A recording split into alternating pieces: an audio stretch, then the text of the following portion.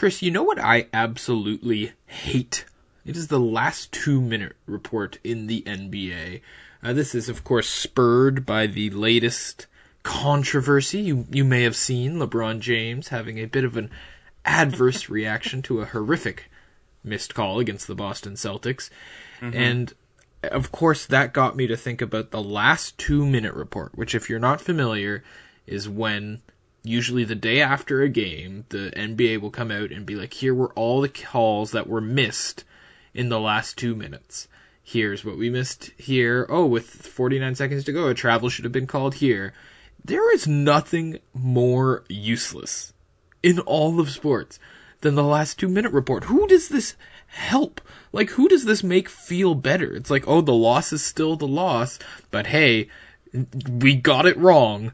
Like, what is the purpose of the last 2-minute report? The worst part is that, like, I hear hockey fans being like, wow, they get a last 2-minute report. Like, it's still aspirational because officiating in other sports has been so awful lately, but good lord, it drives me crazy whenever the NBA puts out the last 2-minute report. And I'm like, okay, great. Like, everyone knew this in this day of Twitter and social media and 1,000 different camera angles. Like, what is the purpose of this?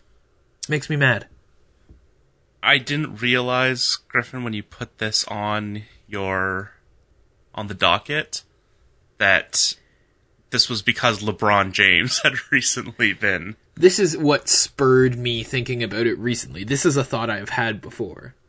Mm-hmm. Yeah, I mean, the ultimate thing is, like, I think the reason that people are frustrated by it is that it doesn't really, hypothetically, the desired result is to create accountability for the referees, but it doesn't really seem to do that. It just, like, gives people reason to be angry. Yeah, exactly. Like, we have no idea what the accountability is for referees. It's all a very behind closed doors practice, but it certainly doesn't, like, I don't think that they get fined or anything. Like, all it is just, here's what they got wrong, now you know that it was wrong. Like, there's nothing concrete that comes from it. Yeah. So you think that these people should lose their jobs? No, of course not. I think that this practice is useless. Yeah, I mean, I guess, like, it's just hard when the alternative is nothing. It's like, it is useless, but, like, surely nothing is more useless, right? I mean, that's an interesting philosophical debate. Is a net neutral better than something that is useless? Or are they the I guess same? it gives refs some level of plausible deniability, because you always have those reply guys who are like, actually, it was this, and they were following this rule, so you're actually wrong. Like, there are always people who are willing to tell you that you're wrong, so for the referees to come out and say that they were wrong, it kind of hurts their image. They're heading them off at the pass? I think that the referees should just keep quiet, and that stupid people will defend them. Yeah, you've already got 50% of the people who are watching the game willing to defend you, and 50% willing to criticize you. The last 2-minute report is just emboldening the people who are going to criticize you, and making powerless the people who are going to defend you. Well, speaking of emboldening the people who are going to criticize you, it's time for another episode of High Floor, Low Ceiling.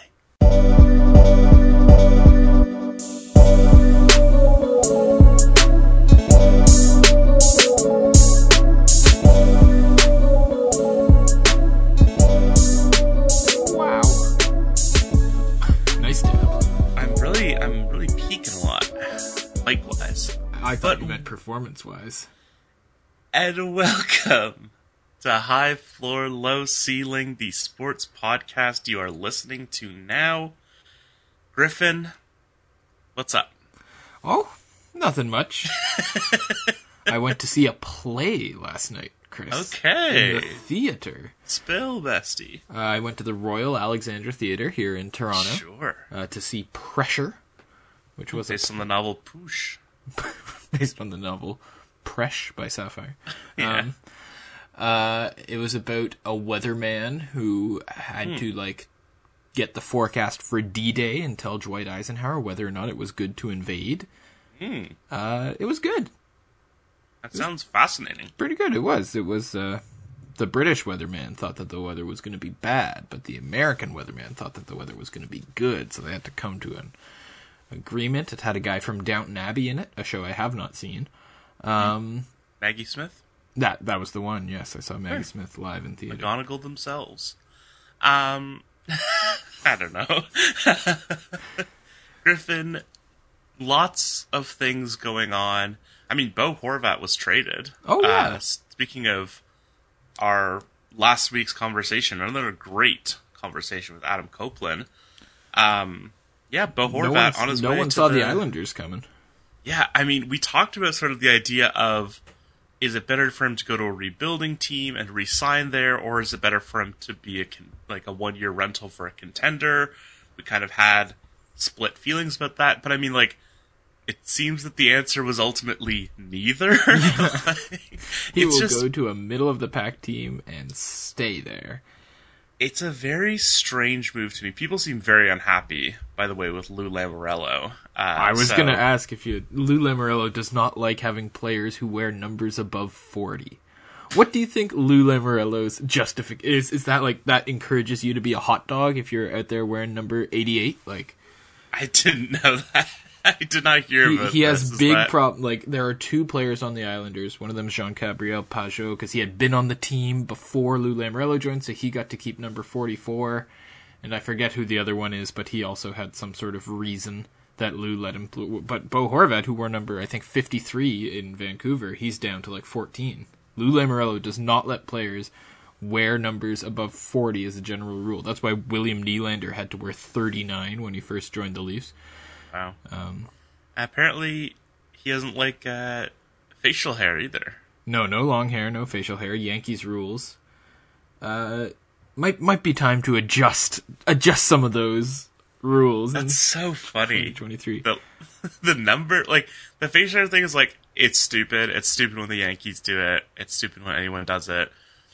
That's, not up for debate. But the number thing seems particular. Like, the facial hair thing, it's like, there's at least a reason you can understand behind it. Like, oh, they want, like, people to look the same and sort of, like, be very clean cut. Yeah, professional work, team, environment, all that. Yeah, but the number thing is so funny because it's like, yeah, I think it is exactly what you're saying. That he thinks it's a hot dog thing to have a high number. So back in Lou's day, real players wore number 6 and they were happy about it. Like, is that what he's? I do literally think that's what it good, is. Like, what else Saskatchewan would it be? boys, they don't go higher than 10. Yeah, single digits is preferable. And also, I was... But not number 1. I bet he doesn't like number 1 either. That's exactly what I was about to say, is I was Googling this, and it says that he prefers numbers between 2 and 30. Oh my god. Not... You can't go over 30, but you also can't pick 1. It's very funny. When people tell you that, like, toughness is leaving hockey, this is what they're talking about. They're saying this is what they're longing for to come back, is when guys weren't allowed to go over number 30. Players are wearing 71 these days. It's all gone to pot. But yes, Bo Horvat to the Islanders. I mean, I don't want to spend too long on this now that we spent 5 minutes on Lou Lamoriello. But a weird move, in my opinion. Yep. It's the classic... I think the Canucks did okay. Yeah, I mean, yes, certainly. I think it was a good trade for the Canucks, like, to get a first-round pick, especially a protected first-round pick where, I don't know if you know this, but I think if it's in the top 11 or 12, then the Islanders will keep it, and then next year it will be an unprotected first-round pick. Ooh. So this is potentially a pick that, either could be in the lottery this year, close to the lottery, or could be an unprotected first rounder next year. And as someone who has been playing a lot of NHL 22 franchise mode, I know about the value of a first round pick. I have, yeah. Wow, yeah. You can never get teams to trade their first round picks in video games. So who's your franchise? Who do you play as? I did a little thing where I had the Seattle Kraken. Oh, that's fun. And I started from the expansion draft. It was fun. It got tiring quickly just from, like, managing the contracts and stuff. but we won a Stanley Cup. Nice. Who's the best player on the Kraken? Of course it is. Well, our captain is Quinn Hughes, of course. Of course. And then the first line was like Elias Pettersson, Connor Bedard at right wing, or because there wasn't space for him otherwise. And I forget who the left winger was, but Vladimir Tarasenko was on the squad. You really pilfered the Canucks there. You got Pettersson and exactly. They didn't want to pay their restricted free agents. Congratulations to the city of Seattle. Do you play the games, Chris? Jake DeBrusk. Simulate the games. I'd say I play like maybe 10% of the games. Like I'll play like 10 games in a regular season, and mostly it'll just be like based on like, divisional matchups or where we are in the standings. Like if you need a game, then you just hop in and play that game. And of course Nazem Kadri. Oh, of course. Became a 2-time champion. The Stanley Cup was coming back to London. Good. Yeah, you got to get your Knights on the team. For those listeners who don't know, Chris is a proud Londoner. Yeah. So I should have traded for Bo Horvat. Was he a Knight? Of course, Griffin. I'm sorry. Mitch Marner. Well, that I knew. John Tavares. Corey Perry. Ooh. I mean, what a squad. There was 1 year where it was like, or maybe a 2 or 3 year span where it was like Bo Horvat, Mitch Marner, Matthew Tkachuk, Christian Dvorak. Not as highly touted a name as those other ones, but certainly a solid NHL player in his own right. The evil empire of the OHL, I would say. Max Domi. The New York Yankees of the OHL. But that is going to be our yearly quota on London Knights talk, I am afraid. There were a couple other things. Leaving the House of Green. Yes, Chris, we each have one dog remaining in our NFL Stick'em. Yes, your Chiefs, Griffin, squeaked out the win. I was really thinking that it might be Arrowhead. Yeah, not Burrowhead. I was really thinking I might just take the whole thing, but I'm happy it happened this way. We have the 2 number 1 seeds from each conference going up against each other. Did you leave nasty comments on Joe Osai's Instagram? Yeah. As you're wont to do. I know that you're famous for... I always hop in the Instagram comments. Yeah. Let's just take a quick look here at the Super Bowl betting odds and see who is favored here. It looks like we've flip-flopped a couple times because I'm seeing, shout out to the Action Network. I'm seeing that here comes Chiefs money. Oh, boy. Apparently it flipped quickly from Eagles +2 to Eagles -2, and it has now dropped to Eagles -1.5. So a very, very it sounds tight like here line. Comes Eagles money. Well, they went from -2 to -1.5, right. So that means that... Right, now the Chiefs money is coming back. But yeah, it should be a tight game. Patty Mahomes, my MVP, has got 2 weeks to rest that ankle. I'm feeling good. Yeah, and I think it'll be a great game. We will probably talk about it some more next week. Maybe I think so. Break out some of our patented props, so look forward to that. And then also, Griffin, this morning, as of the time we are recording this, Tom Brady is gone Brady. Who? Tom Brady from football. Oh, from football. Of football fame. I thought you were talking about the Montreal Expos prospect. Sure, or I think there's a director who... Yes, I'll look into Tom Brady, the director, but apparently, Griffin, he is retired for good this time. For good. Real, not with a bang, but with the whimper vibes. Yeah, he could have gone out, like, what, he losing, like, the NFC Championship last year? Like, what do you think, Chris? What's the legacy for Tom Brady? Positive? Negative? What's your take? I think on the balance of things, he comes out ahead. I think ending your career on a playoff loss to the Cowboys is probably not ideal. He made the playoffs. Did. They were the That was the Brett Maher game. That's the game Right, that he went yeah. out on. Yeah, good lord. And that is how he will be remembered.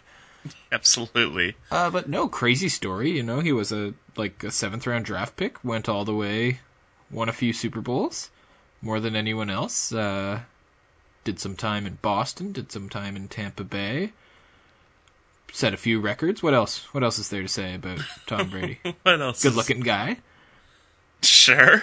He seems like he's got a good sense of humor. Pretty funny on Twitter. Seems like he's got a good sense of humor. Yeah, he's funny on Twitter. Do you think he writes those?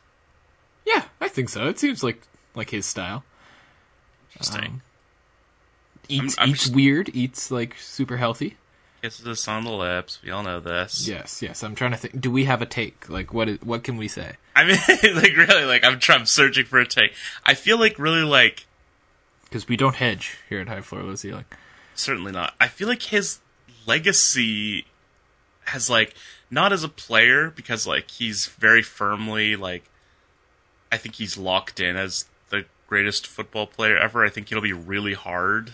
It's in the same way that Jordan sort of locked himself in by going 6-0 in the finals. I think it's really hard to like Take away the 7 Super Bowls and take away the Super Bowls, exactly. And I think it's going to be extremely hard for any quarterback going forward. Like, I mean, like, Patrick Mahomes, as amazing as he is, like, he's going to his 3rd Super Bowl in 4 years. Like, he's not going to win 7 Super Bowls. So, and even if he is, I don't think. I mean, I just think that we are witnessing something incredible with the first 5 years of Patrick Mahomes' career here. I'm curious to see 20 years from now how the Mahomes-Brady debate goes. The interesting thing for me about Tom Brady is that, like, he is not the most talented quarterback in NFL Right. history. I would say Peyton Manning and Aaron Rodgers were both, like, better players than him, but Right. that I think is the interesting thing about his legacy is that he didn't have a ton of wow factor. Like, his wow factor was situational. You would look at the games he would play. It's not like there were... And, of course, he was a great player, and he had a great arm. I'm not trying to say Yeah, that. I but mean, it's he just was like a 3-time MVP. Yeah, but I just mean, like, there were moments when, if you watch, I know like, what you mean. Peyton Manning or Aaron Rodgers or even Patrick Mahomes, where you're like, holy crap, how did they do that? But Brady always made it look so easy that, like, it's that interesting debate between greatest quarterback ever and most talented player ever. Right. Which is sort of what I'm getting at, is like, even if, you know, Patrick Mahomes, I think, and most people would agree, is a more talented, like, probably has already cemented himself in a lot of ways as, like, the most talented quarterback ever, in terms of, like, Yeah, quite possibly. the throws he can make, the things he can do, you know, with his legs that most of the other all-time great quarterbacks haven't been able to do, things like that. But then it's like, if he doesn't win 7 Super Bowls, then there will be this very large contingent in the same way there is for LeBron James as opposed to Michael Jordan, where it's like, he can't be better. He doesn't have 7 Super Bowls. Yeah. And that's just, I just really don't see that that's going to be topped. Yeah, no. Winning 7 Super Bowls is...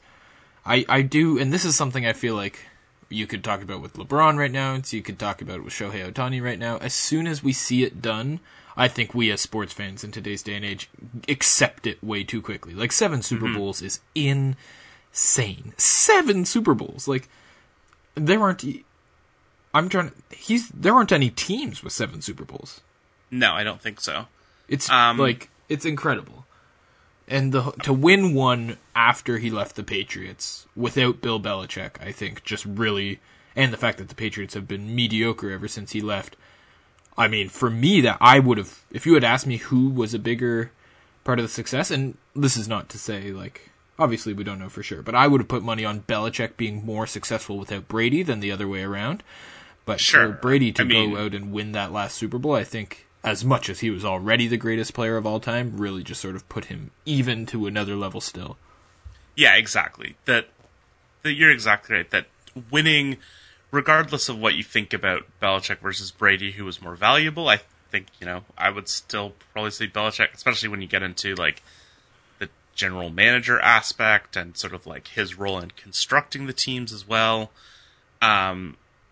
But that win without Belichick is hugely important for his legacy, and also just like he won 2 Super Bowls in his 40s. Yeah. Like, that alone, like, should be enough. Yeah. Congratulations, Tom, on a great career.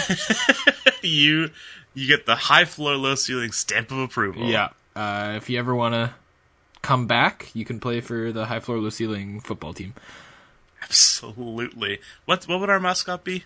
It would, of course, be a person hunched over in a room with high floors and low ceilings. They don't really have room to stand up straight. Sure. Just like this podcast. What about the snakes or like the vipers? Because like that could have. If it's a house with a high floor and a low ceiling, then a snake would really be able to maneuver around. Okay. Yeah. What about like the Diamondbacks? What about the Flat Stanleys? Oh, that is a classic childhood series. Copywritten? No. Probably not, right? No, it's public. Gotta be public domain at this point. Come on, anyone could come up with the idea of a guy being flat and his name being Stanley. Nothing special. Do you think there could have been a better name for Flat Stanley, or was Stanley the perfect name? I think Flat Stanley really just rolls off the tongue. It really does. It does. Shout out to, of course, the most well-known author, the author of the Flat Stanley books.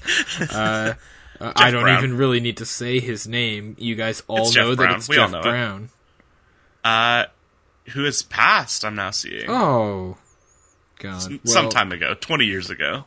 Well, yeah, the first book was written in 1964. That's crazy. I always thought of him as more recent. I assumed they were coming out when we were kids. Yeah. So, congratulations to Tom Brady, and apologies to Jeff Brown's family for your loss. Jeff Brown, born January 1st. Isn't that funny? That is. I always find it interesting when people are born on, dates that we find to be significant. I think the calendar's a construct, personally. Much like Jesus being born on Christmas. That's interesting. Oh, I was going to say Jesus is a construct. That would have been cut. No. The Midwest audience would not have stood for that. Our beloved Midwest audience. Absolutely. Shout out to my mom. Hope you're not listening. And quickly, because we are already somehow running. She was our follower of the week. I'm pretty sure she is listening. Probably a 2-time follower of the week, I believe.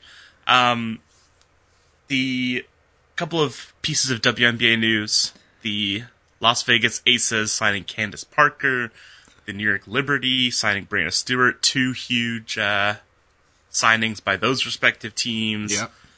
Yeah. When you add in some of the signings that the Liberty have already made this year, we can start talking about them as championship contenders, I think. So you seem to be of the opinion, I detect, that the reigning champion Aces are just very much the team to beat here. As much as I love the Liberty's moves, their big 3 of Ionescu, Jones, and Stewart, I think is going to be formidable. And those, like, Ionescu and Stewart are 2 of my favorite players in the dub. I just think that when you look at the starting lineup of the Las Vegas Aces, which I'm sure you have in front of you and can inform our listeners of, Chris. Of course. You have Aja Wilson, the reigning MVP. Yeah. You have Derica Hambry, who, I don't know, will she still be starting? I think Candace Parker will take her spot. I guess that's the, yeah. Jackie Young and Kelsey Plum in the backcourt. Kelsey Plum, of course, made a lot of waves last year. Chelsea Gray also made a lot of waves last year, with her successful season. So, I mean, like, it is, I guess stacked is really the only way to describe it. I mean, Candace Parker is interesting because she hasn't really, it's not quite a LeBron, I don't think, but it's almost a LeBron in terms of, like, we know she has to decline sometime.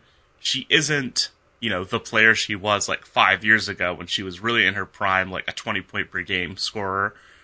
But she is still a very valuable piece to any team. And like we saw that 2 years ago with their finals win. So yeah, absolutely. But it's just like there's 4 former number 1 picks on the Las Vegas Aces right now. Like they are stacked to the rim, if you will. Sure. So apologies to Kevin Durant, who I know was And it's probably happy that Breonna Stewart is a member of the New York Liberty this morning, but I still think they're in second place. I'm praying that this is our finals matchup, though. And everyone's really healthy and all that. Yeah.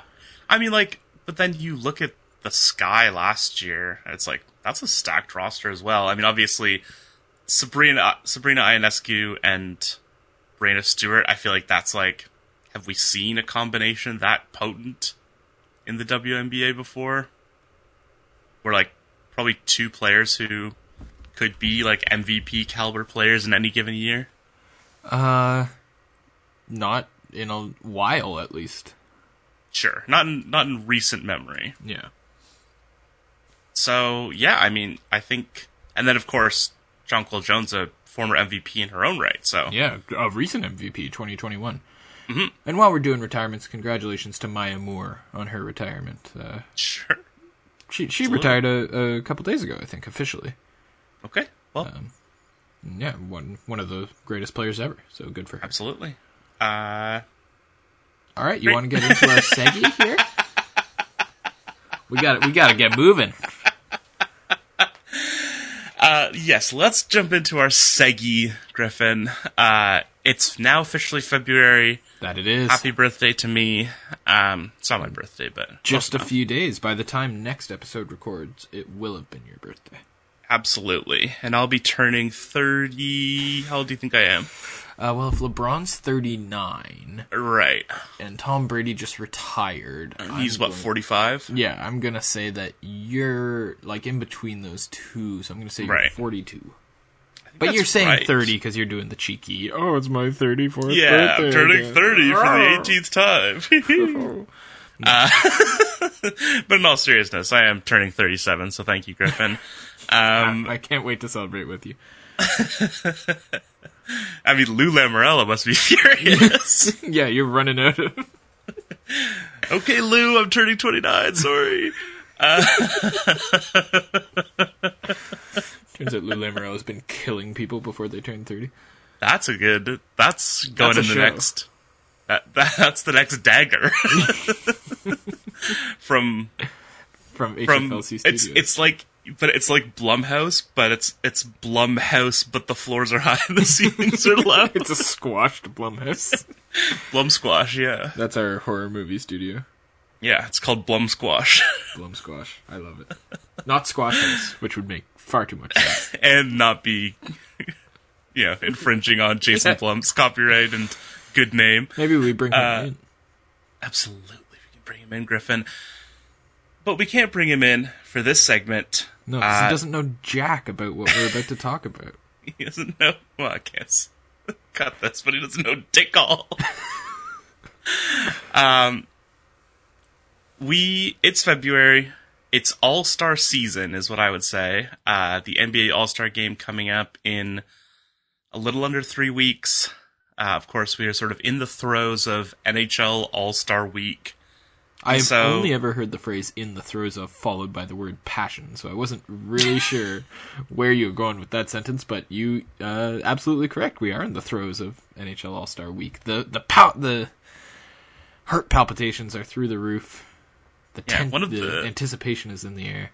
Really one of the least passionate times of the year, I would argue, is early All-Stars February. Hate the NHL All-Star game. That's what's so funny about it. None of them want to go. They all pretend to be injured. Did you want to talk about what's his name going to the Pro Bowl? Oh, Tyler Huntley? My boy? How the hell did that happen? Who voted for Tyler Huntley? I mean, like, you look at the alternatives and it was like, people were like, Tyler Huntley should not be in the Pro Bowl. It should be Jacoby Brissett. I mean, I think the one people were really pointing to was Trevor Lawrence, who had a pretty good year. He is in the Pro Bowl. Oh. He was named. Oh, I think he might have bowed out or something. But the man played 5 games. Yeah. And he was awesome. And he was had, not 2 good. touchdowns. I'm pretty sure the Ravens did not win a game with him at quarterback. But hey, I'm asking literally, what was the mechanic that led to him being the next player? Was it a media vote? Was it the fan vote? Who's to say? Not me. But congratulations to Tyler Huntley. They can never take that away from you. Absolutely. Pro Bowler. But we are in the throes of All-Star. Of course, the NFL Pro Bowl as well, I forgot to mention, is this weekend. But we have done... I'm excited for the... Did you see that? I can't believe the two leagues were so bold as to put their All-Star games up against one another. Did you see that Tua Tagovailoa is too concussed to play flag football? Oh, no. It's concerning. Why do we watch this sport? It's a fair question. There's really no way to justify it. But that's not what we're here for.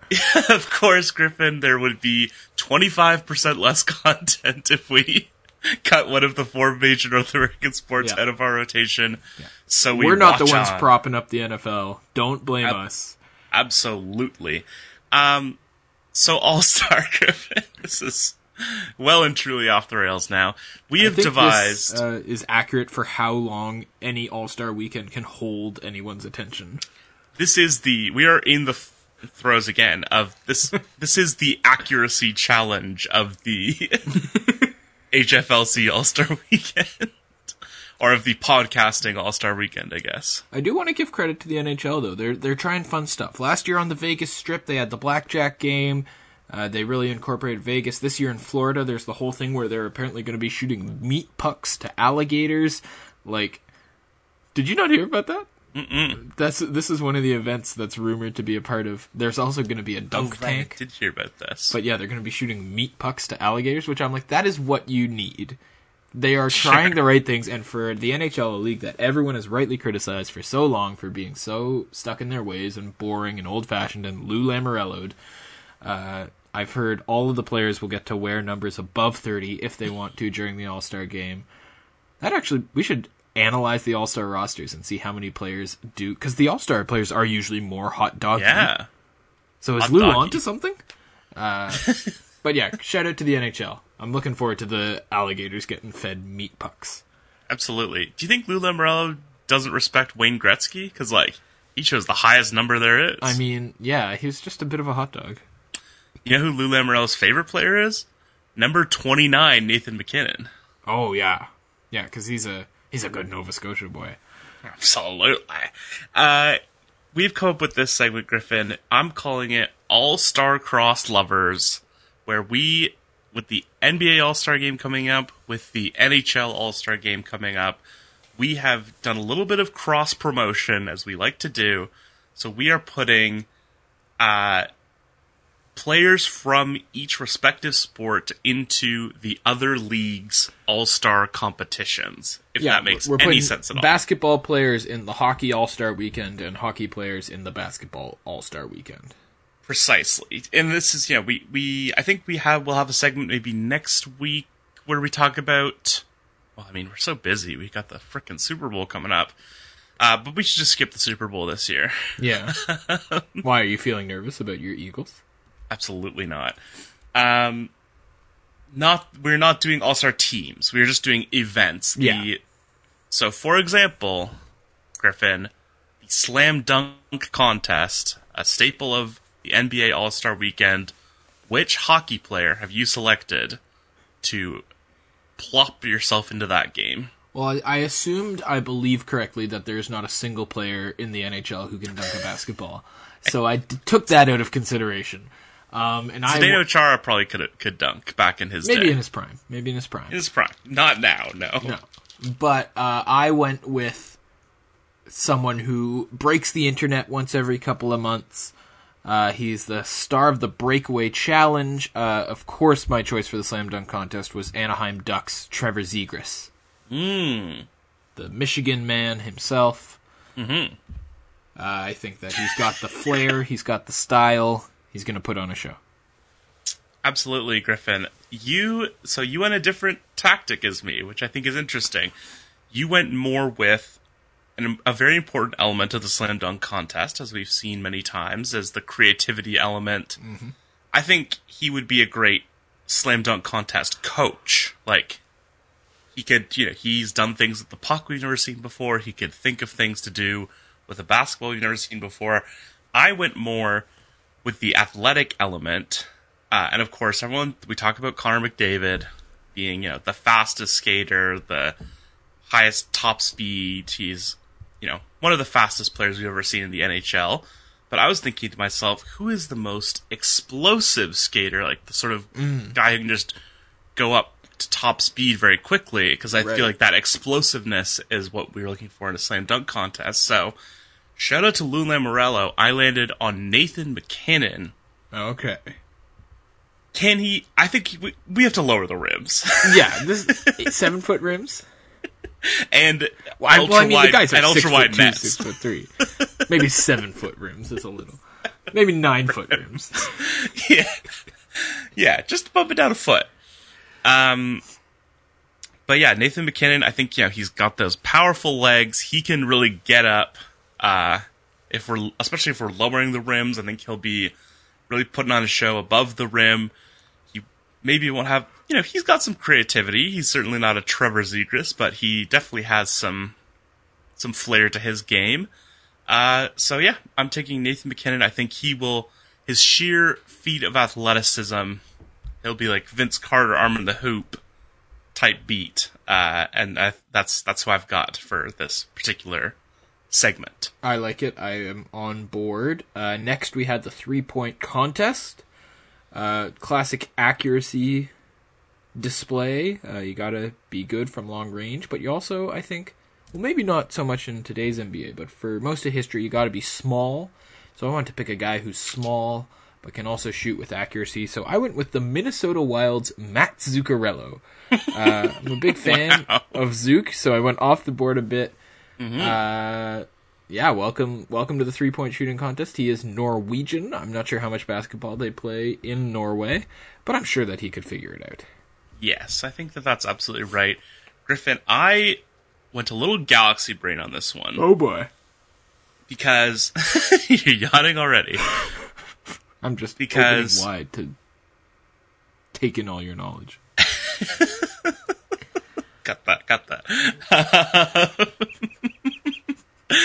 Well, it's not even that galaxy brain, but the thing that first popped into my mind is, at first you're like accuracy, but really I think what's more important in the 3-point contest especially, because, no one's guarding you or anything, is the consistency of it. That, and also, there's a bit of clutch factor in it as well.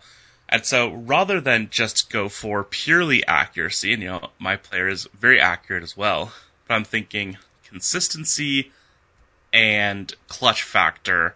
So I've gone with Alexander Ovechkin for my 3-point shooter, who you don't really think of as like, sure, absolutely.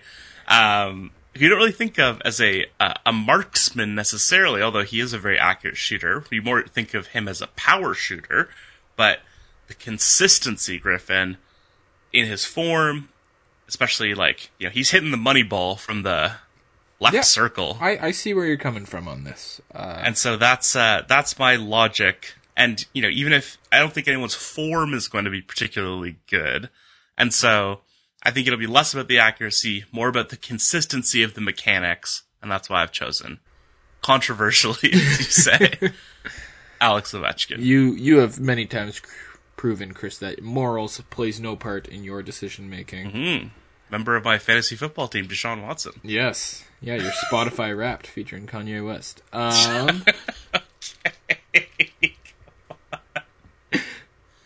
Next up, we had the Skills Challenge, the NBA Skills Challenge. You've seen it. You dribble around the pylons, you pass it through the barrel. I can only assume that hoop is smaller than it looks on television, because the NBA players can never get it in the hoop, so and it's just like a chest pass. I'm pretty sure I could get it through that hoop. So it must be smaller than it looks. For this one, Chris, I think the choice was obvious. I went with Connor McDavid. Griffin, this skills challenge is near and dear to my heart. It's so near and dear to my heart. As a former competitor? Sure. It's so near and dear to my heart that I did not write anyone down. Oh my goodness. And so I will be joining you, Griffin. I will also say Connor McDavid, certainly one of the most skilled NHL players, a great passer, obviously has a speed element as well, because, time is a factor. So I see no problem with choosing the NHL's best player to represent it in its skills challenge. I think that's a great choice. The skills challenge is true basketball. The other things are just one element of the game.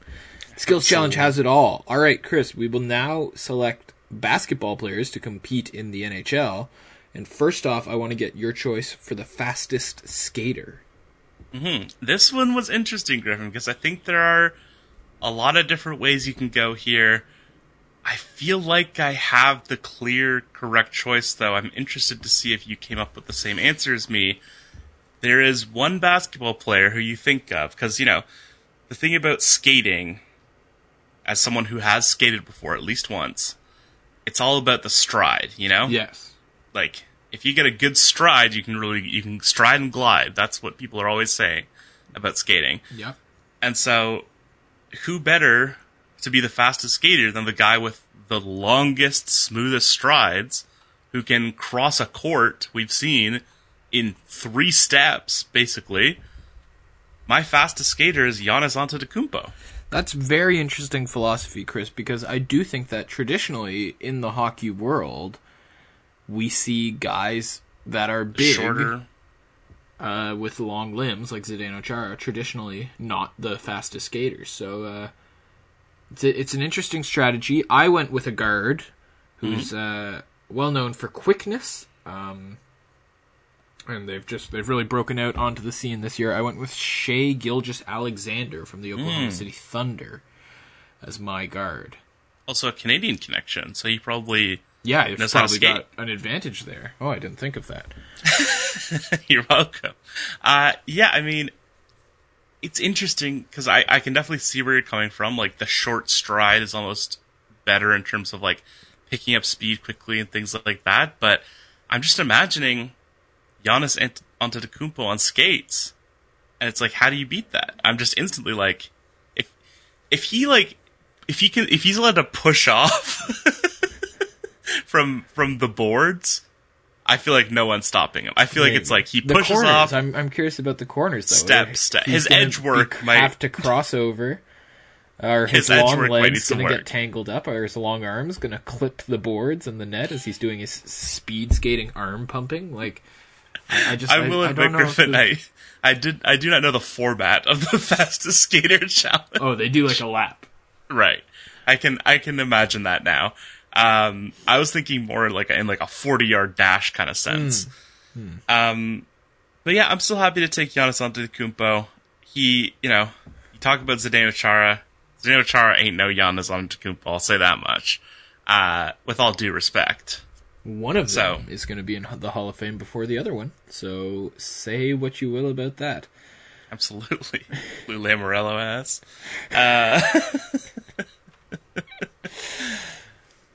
Griffin, the breakaway challenge. I don't love my choice here. I kind of kept it simple, stupid. Obviously, the breakaway challenge is kind of the NHL's answer to the slam dunk contest.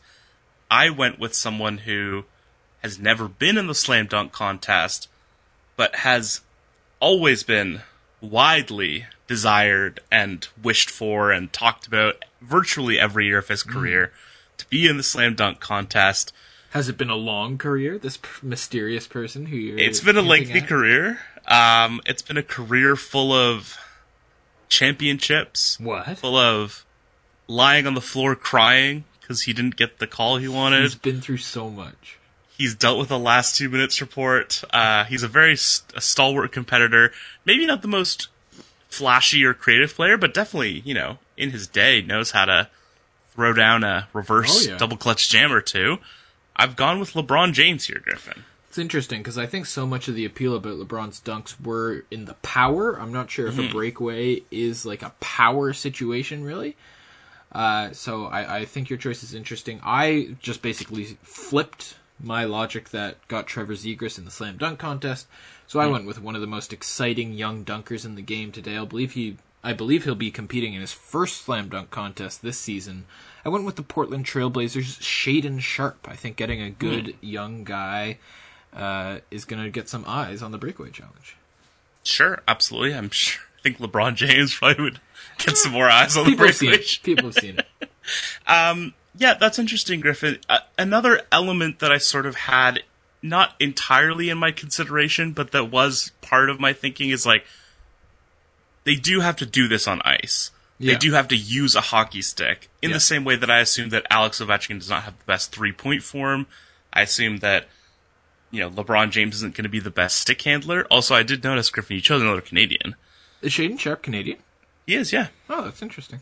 But I feel like LeBron James has so much hand-eye coordination. He's, has the best vision we've basically ever seen on a basketball court. Yeah. I feel like he also is going to be able to handle a hockey stick and handle the puck much better than 99% of NBA players. Yeah, I mean, LeBron is obviously just seems like one of those people who could have gone pro in any sport that he wanted to. So, yeah, I do think that, someone like that who is unprecedentedly athletic and just one of the greatest athletes humanity has ever seen, I don't think it would be too difficult for him to pick up how to stick handle. There are lots of kids all over the world who do it every day. I'm sure you give him half an hour, he'll have it down. So I like your thinking there, Chris. I will never criticize choosing LeBron James. Next up, we have the accuracy shooting contest. Absolutely. You want me to go first? I'm detecting. Oh, if you want. It doesn't really bother me. Okay. Well, Griffin, I much like you translated your logic between the slam dunk contest and the breakaway challenge, I translated my logic between the 3-point contest and the accuracy challenge, because you might think, oh, I'll choose the best shooter, but I think that that's not necessarily where you want to go with this. I was thinking these people aren't going to be comfortable handling hockey pucks. These people, even though you're shooting in an open net, there's sort of this additional element. And so I was thinking about the best, tough shot makers, who, even if they're sort of uncomfortable, just have this natural knack towards putting the ball or the puck to where it needs to go.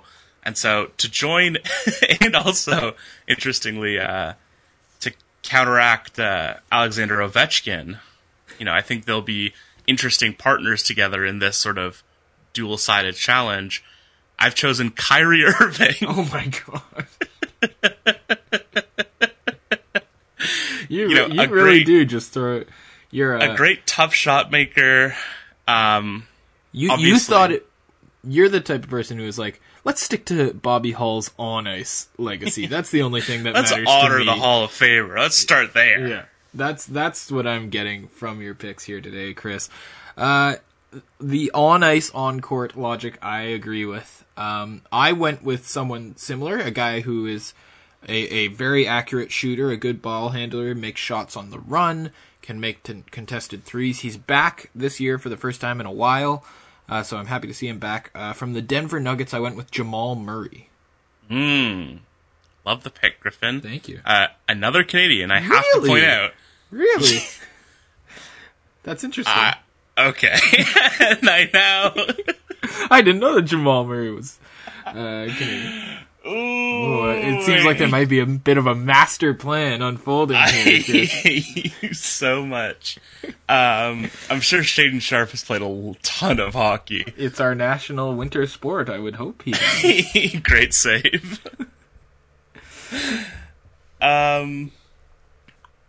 Terrific, Griffin. Thank you. Thank you. Got two more here.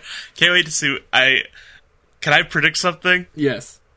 Is Kelly Olynyk your hardest shot competitor?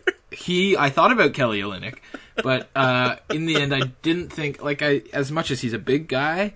I wanted someone who's built, and I think one of the most built players in the National Basketball Association, who I think would really just be able to get Joel Anthony to get his muscle behind a shot and really just blast it home.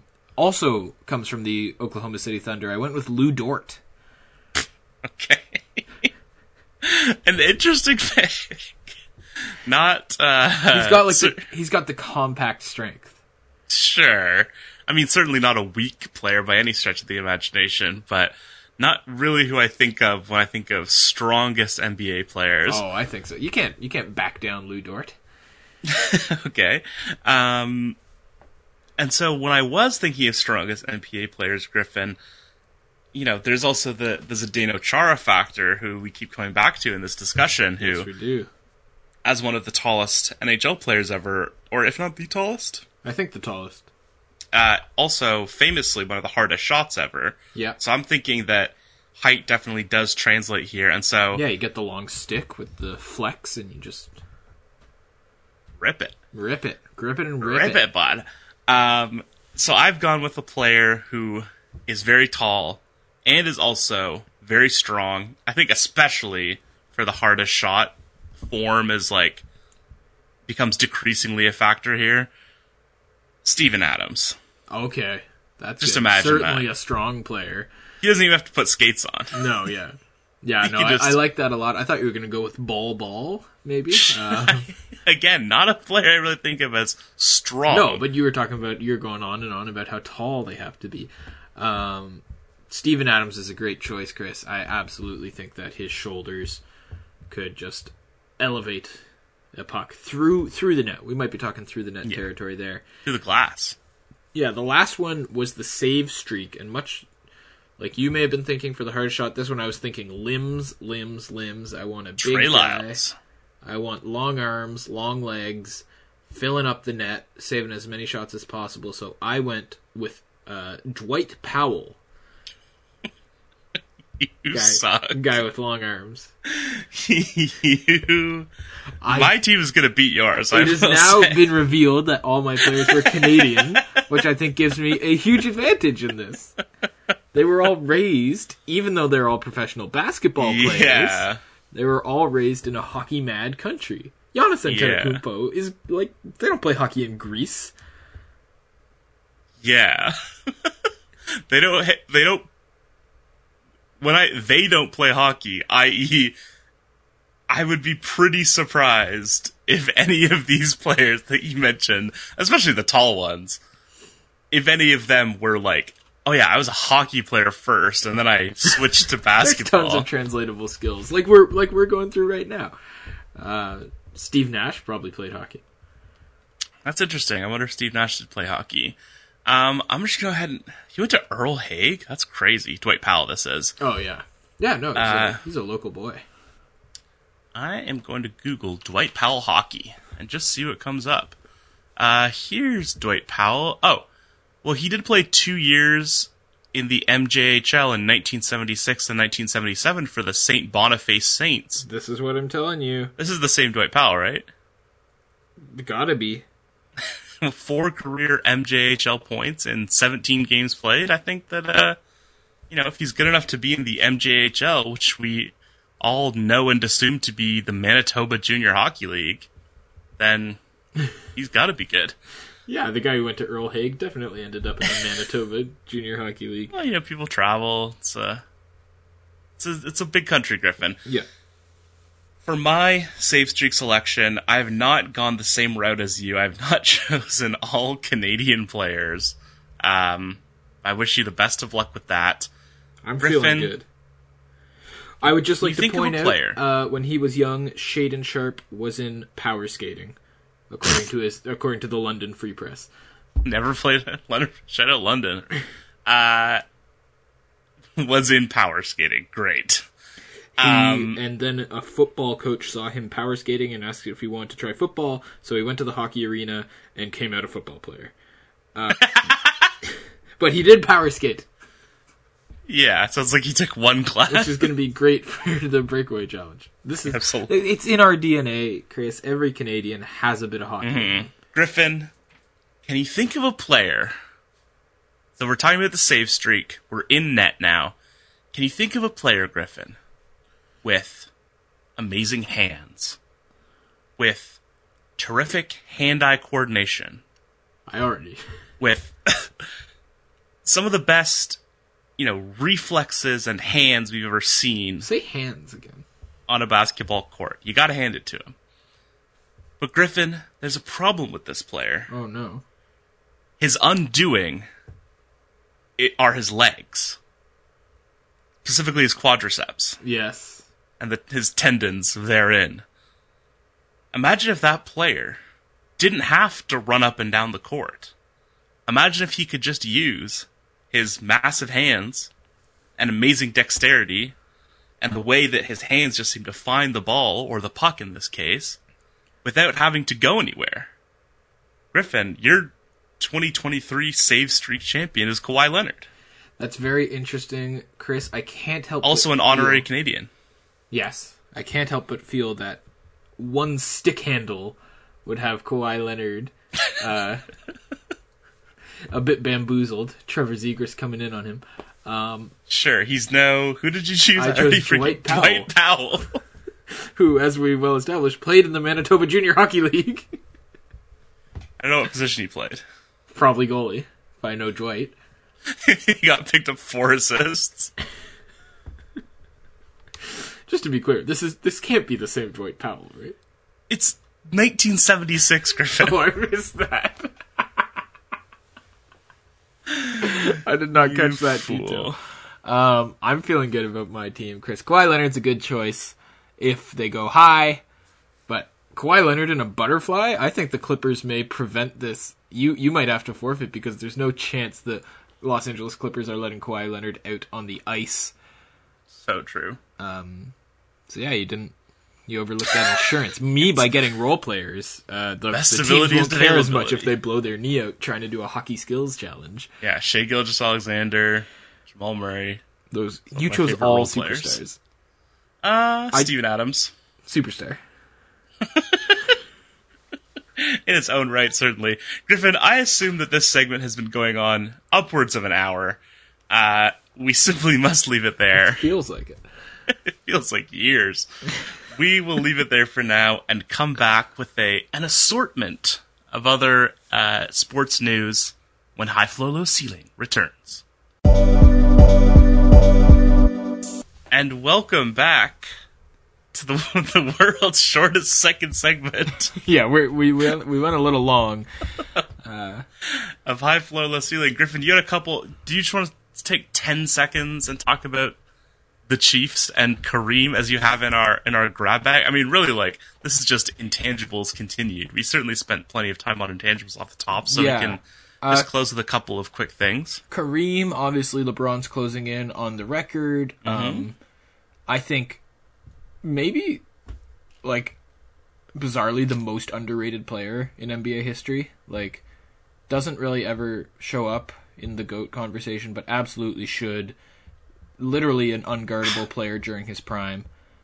And I just want, as we are all getting ready to celebrate LeBron breaking one of the sport's most hallowed records, I'm sure this will be the case, but I do hope that people also take this moment to celebrate Kareem as well. And I hope the two of them celebrate each other, because that would be great to see. Sure, absolutely. They can celebrate each other.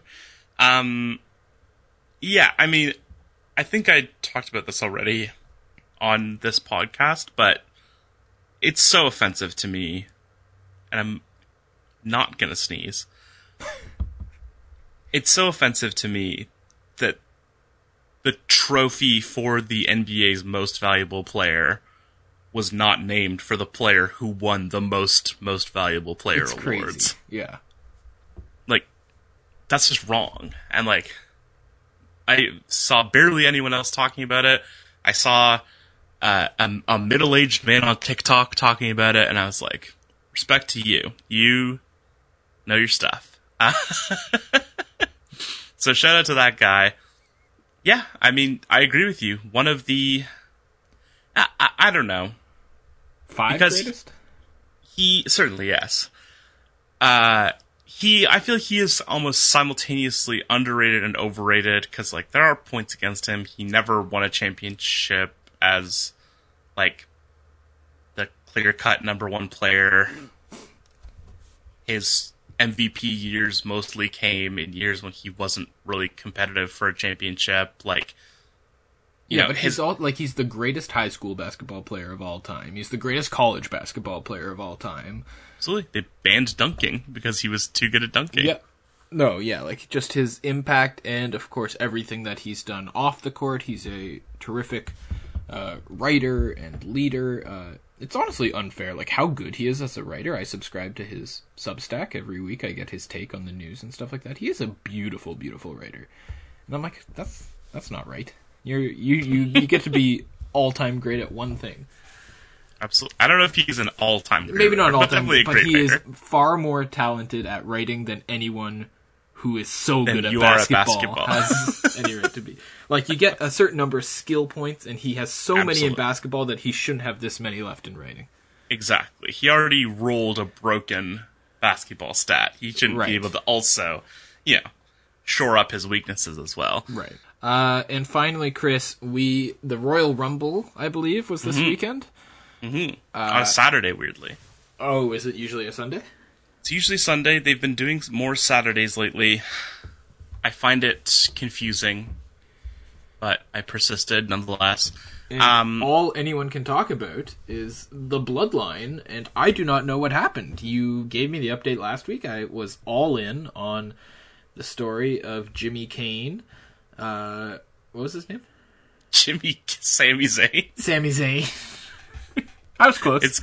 And Jimmy King is one of the main characters in the 2000 film Ready to Rumble, starring that's David Arquette. Definitely what I had it mixed up with. Played by Oliver Platt. Oh, I like Oliver Platt. So we sort of talked about this trial of Sami Zayn that happened last week on Raw. We were sort of wondering, or I was sort of wondering, like, is he going to have to enter the Rumble? Is he going to have to take part in some sort of match? Roman Reigns talked about this final test. As it turned out, I believe I talked to you last week about Cody Rhodes and how he was sort of being set up to be the Rumble winner, how it seemed like they were sort of telegraphing that he would be the guy to face Roman Reigns at WrestleMania, to dethrone Roman Reigns as this extremely long-running champion.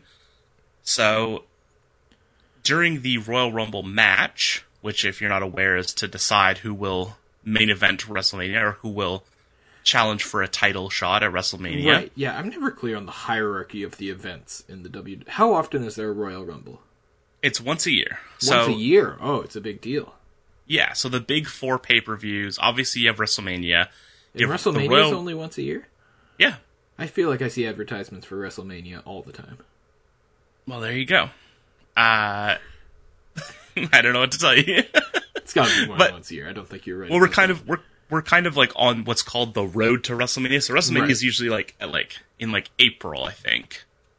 And we just had the Royal Rumble, and so now basically the whole time between the Royal Rumble and WrestleMania is WrestleMania season, basically. Right. Is the Royal Rumble the one where 30 guys come out in a row and you have to stay in the ring for as long as you can? Yeah, you have to not get thrown over the top rope, and the last person remaining gets to challenge for a title shot at WrestleMania. That's why it's one of the primary. So is Roman Reigns the reigning WrestleMania champion?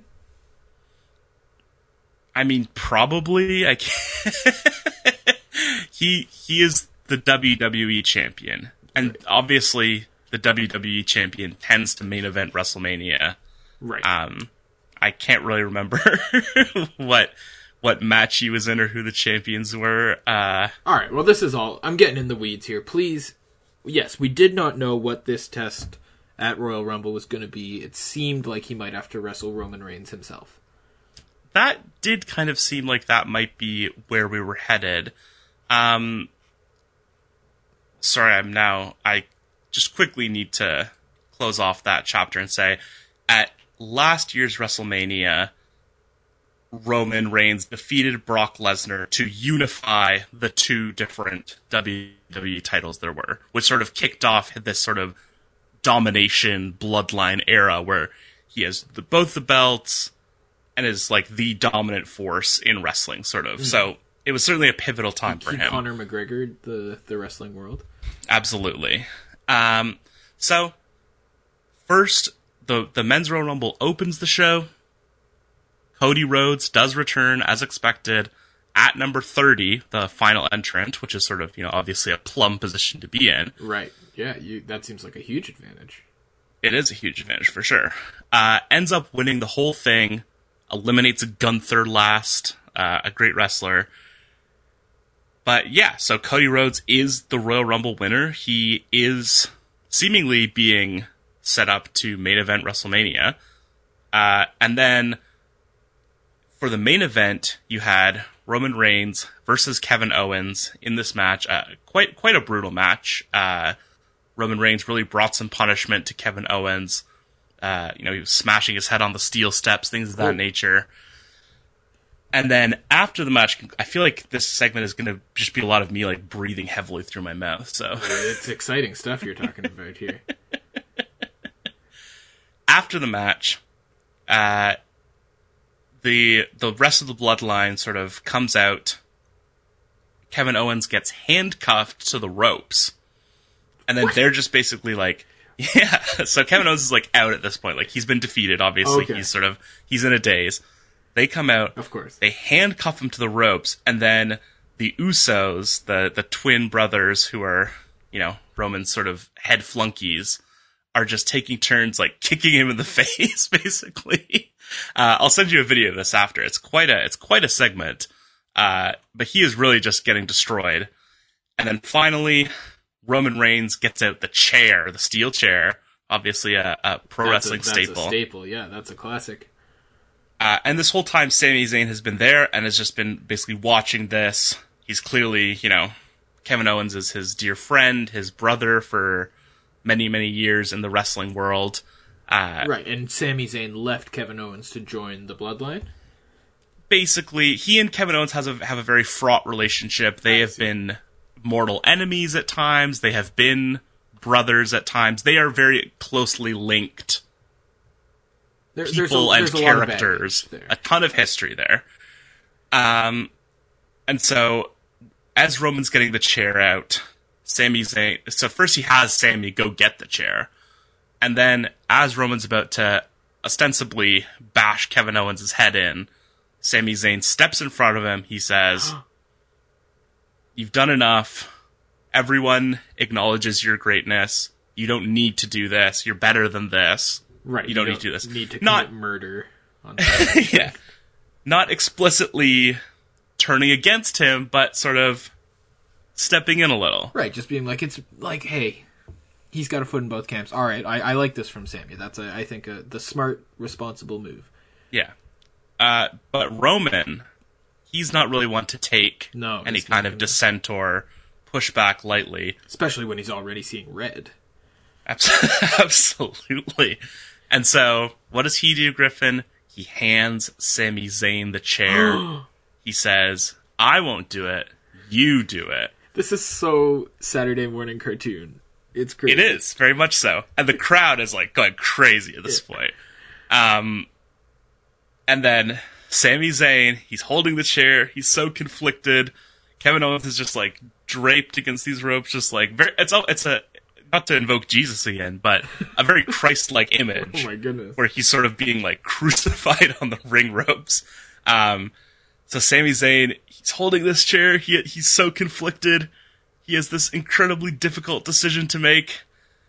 And Griffin, he smashes Roman Reigns with the chair. I was gonna say, the place goes crazy. I think that's, that sounds fantastic. Does he just turn on his heel and... Well, so he's sort of like standing behind Roman, and then he's just holding the chair. They really milked it. Yeah.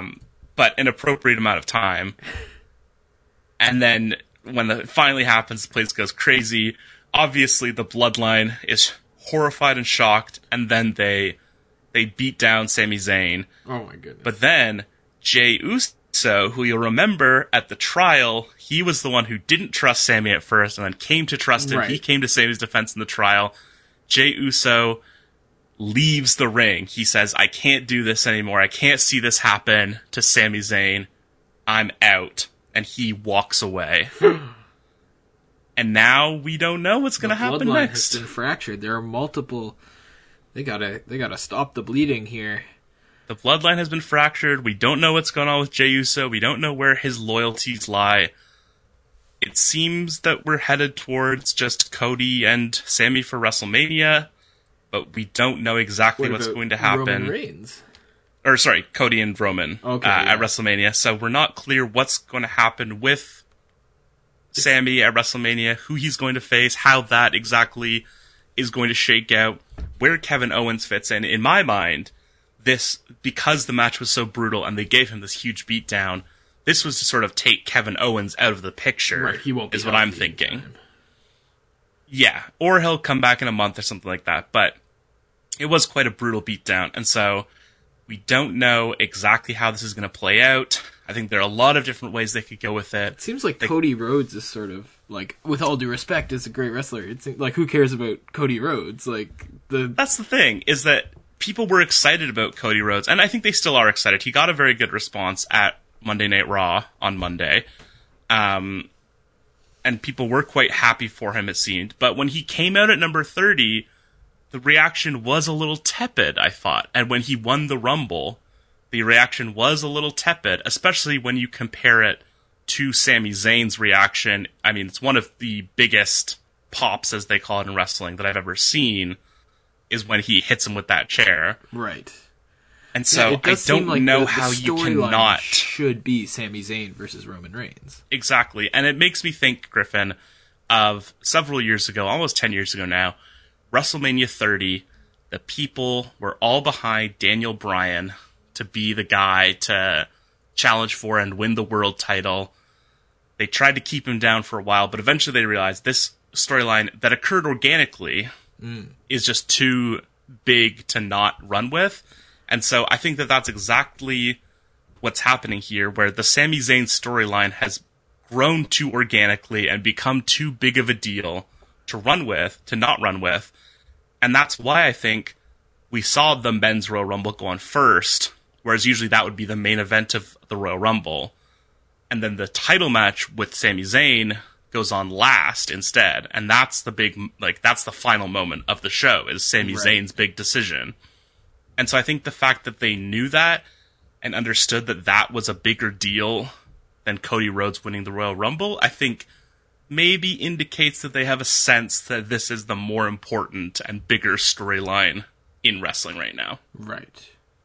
Well, Chris, I greatly enjoy these recaps that I get from you. When is WrestleMania? When is WrestleMania? It's usually like the first week of April. Oh, so we've got some time. It's April 1st and April 2nd. It's a two-night affair. Two-night event. Yeah. Wow. Well, I cannot wait for further updates from the Bloodline. I think that is going to do it for today's episode. I think we're all out of time, unfortunately, but that was fantastic. I'm proud of Sami. I think, like, the cool kids tried to recruit him for a bit, but he stuck up for his true friend in the end. And I really hope that he takes down Roman. I'm anti-Roman, I gotta say. Wow. Much like the Trojans? No, they fought Sparta? the Greeks. Anti-Roman. Persians, maybe. Sure. The Celts. At any rate. The Celts are anti-Roman. Sure, the wow, you know your history. Tribes. Absolutely. So, you're whatever those are. Thank you all for Thank you all for listening. I hope this was entertaining. This episode felt like it got out of hand. Please remember to give 5 stars, subscribe, tell a friend, however you receive your podcasts. HFLC Podcast on Twitter, on Instagram, on TikTok. Listen to the OUA Basketball Show. Follow Griffin at GriffinPorter97 on Twitter. Follow me at CHousenJane on Twitter. And until next time, keep your floors high and your ceilings low.